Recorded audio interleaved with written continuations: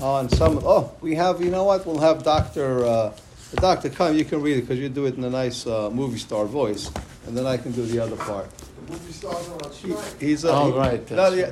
You're not. It's already written. You're not getting paid. Just read. All right.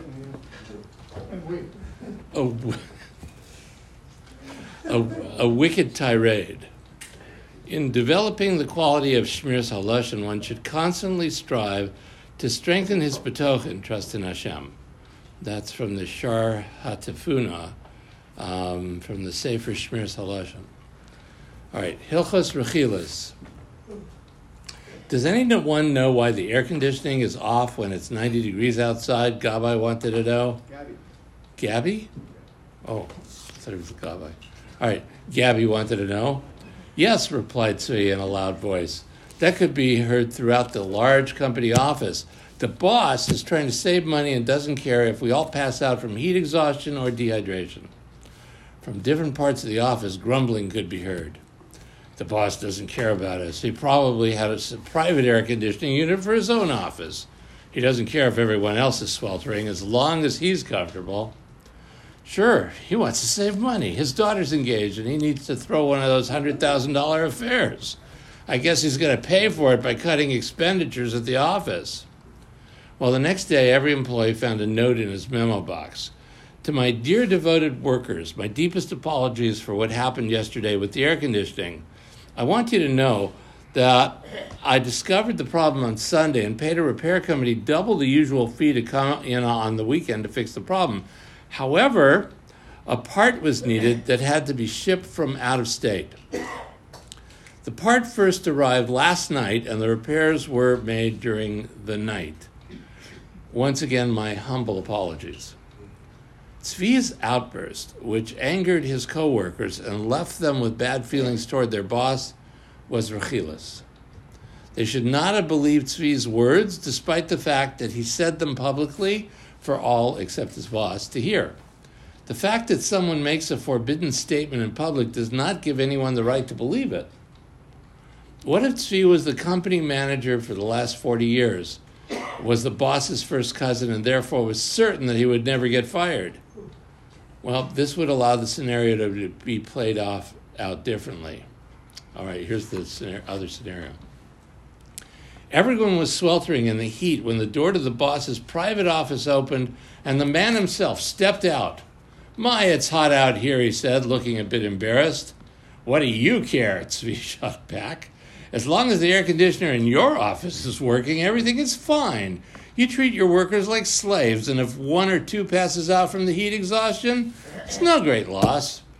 I told you a few days ago that something was wrong with the air conditioning. You should call the service to come before it broke down in the midst of this heat wave. Well, you ignored my warning, and look what happens. The boss quickly returned to his office and closed the door. He didn't answer me, said Tzvi, turning to his co-workers, because everything I said is 100% true, and he knows it. The next morning, there was a note inside every memo box.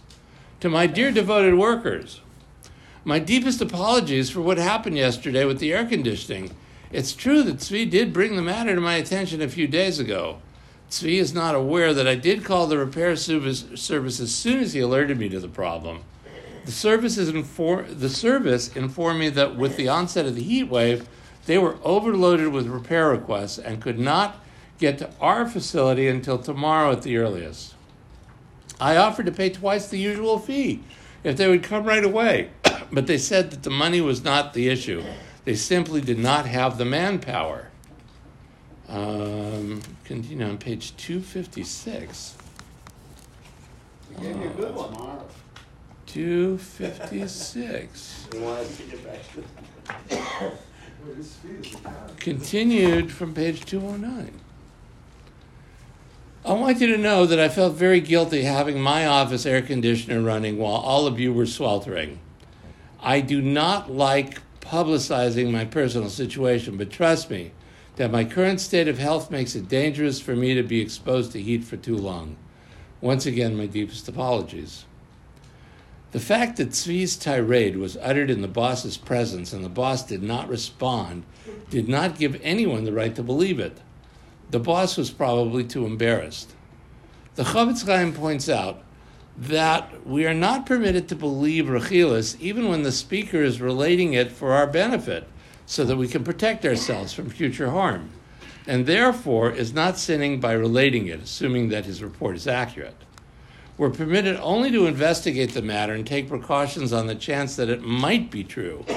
In our example, Tzvi's tirade was clearly forbidden by Halachah. Nothing was to be accomplished other than to get everyone angry at the boss. Tzvi did something sinful, and certainly his words should not be believed. You should be fired. Yeah, brother-in-law or not. It's like insubordination and rechilas together again. We'll do one more thing here, and then we'll do cliffhanger. Who killed JR tomorrow? So. Okay. No, don't lose the fight. I did lose the fight. You lost it. Thank you, brother. All right, I'm going to give you this one. I can go backwards. That's okay. It was day 97. Okay. It was day 97. Yes, here, wait, I'm going to give you another one. 97, right? I'm going to give you another one here. It was me? Yeah, because you sound like National Geographic. Yeah. Give you another one. Halacha matters. Rabbi Tzvi Nachman. Welcome to Tractor Trouble. Asher owns a house on a 3-acre plot of land in upstate New York, which he usually only uses in the summers. Due to the considerable size of his property, Asher bought a ride-on tractor so that he could more easily mow his land. One morning in early June, Asher drove up to the house for the first time in nearly 6 months, only to discover that his tractor is in a different spot from where he had left it at the end of the last season. Asher decided to ask his neighbor, Gershon, if he could shed any light on the tractor's new location. Gershon explained that on occasion he would borrow Asher's tractor to mow Gershon's own land, and then he would refuel the tractor, clean it, change the oil, and return the tractor to Asher's property. Asher was upset and wants to know if he can charge Gershon for using the tractor. Are there any halachic grounds to permit this? Huh? Yes. Yeah. The Gemara in Bava Kama discusses a case in which a man robbed another of an item. The robber then used the stolen item for his own personal use and then returned the item to the owner in the same condition as when it was stolen. Do we have any lawyers here?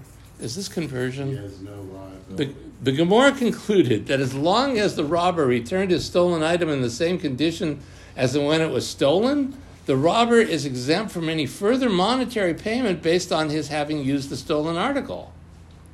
However, the Gemara also discusses a case in which a man robbed another of a pair of oxen. He used the animals to plow and sow his own field and then returned the oxen to the original owner.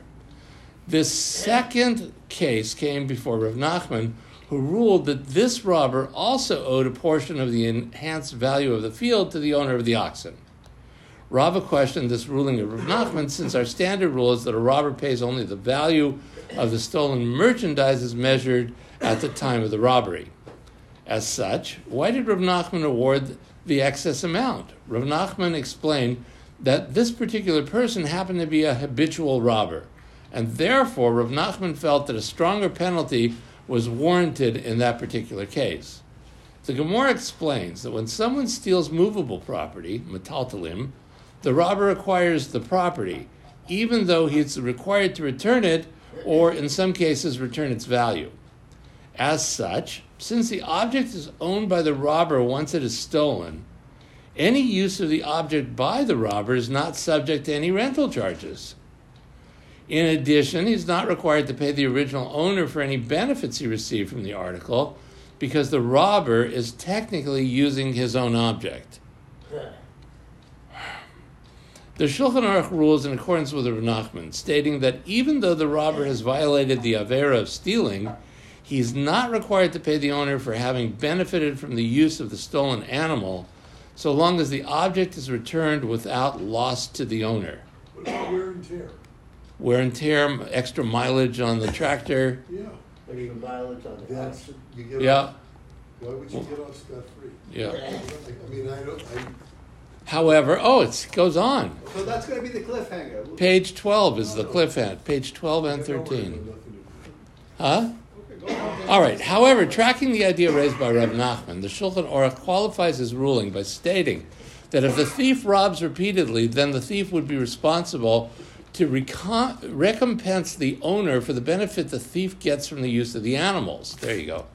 The SMA, SMA, Sefer Meris Einayim, SMA, and others point out that this type of penalty may be imposed on a case-by-case basis, but only by the Gadol Hadar or a Beis Din made up of the top rabbinic authority of the city.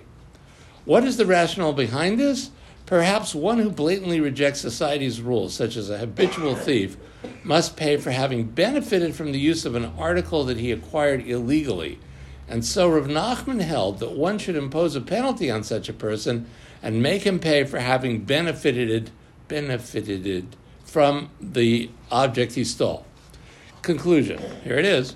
If Gershon borrowed the tractor on a one-off basis, then he would not owe any compensation to Asher for benefiting from the use of the tractor, since Gershon would be only required to return the tractor in the same condition as he stole it. However, if Gershon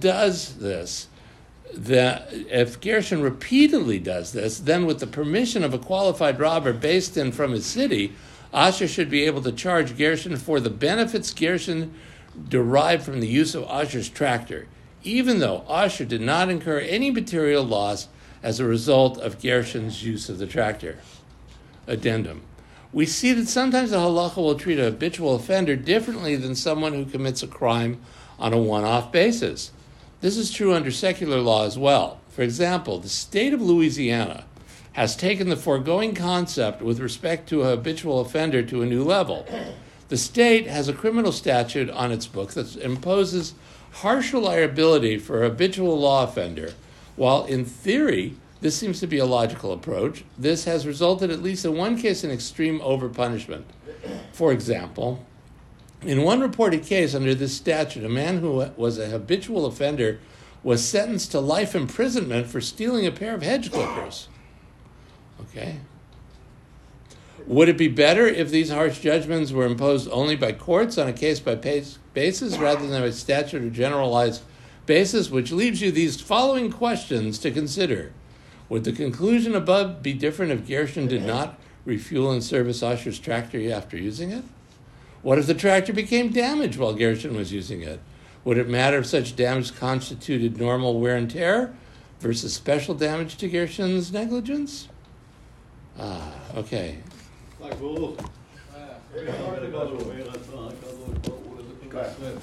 לפיכך ירבה להם תורה מצוות, נאמר אנחנו בעצם מה הסיפור,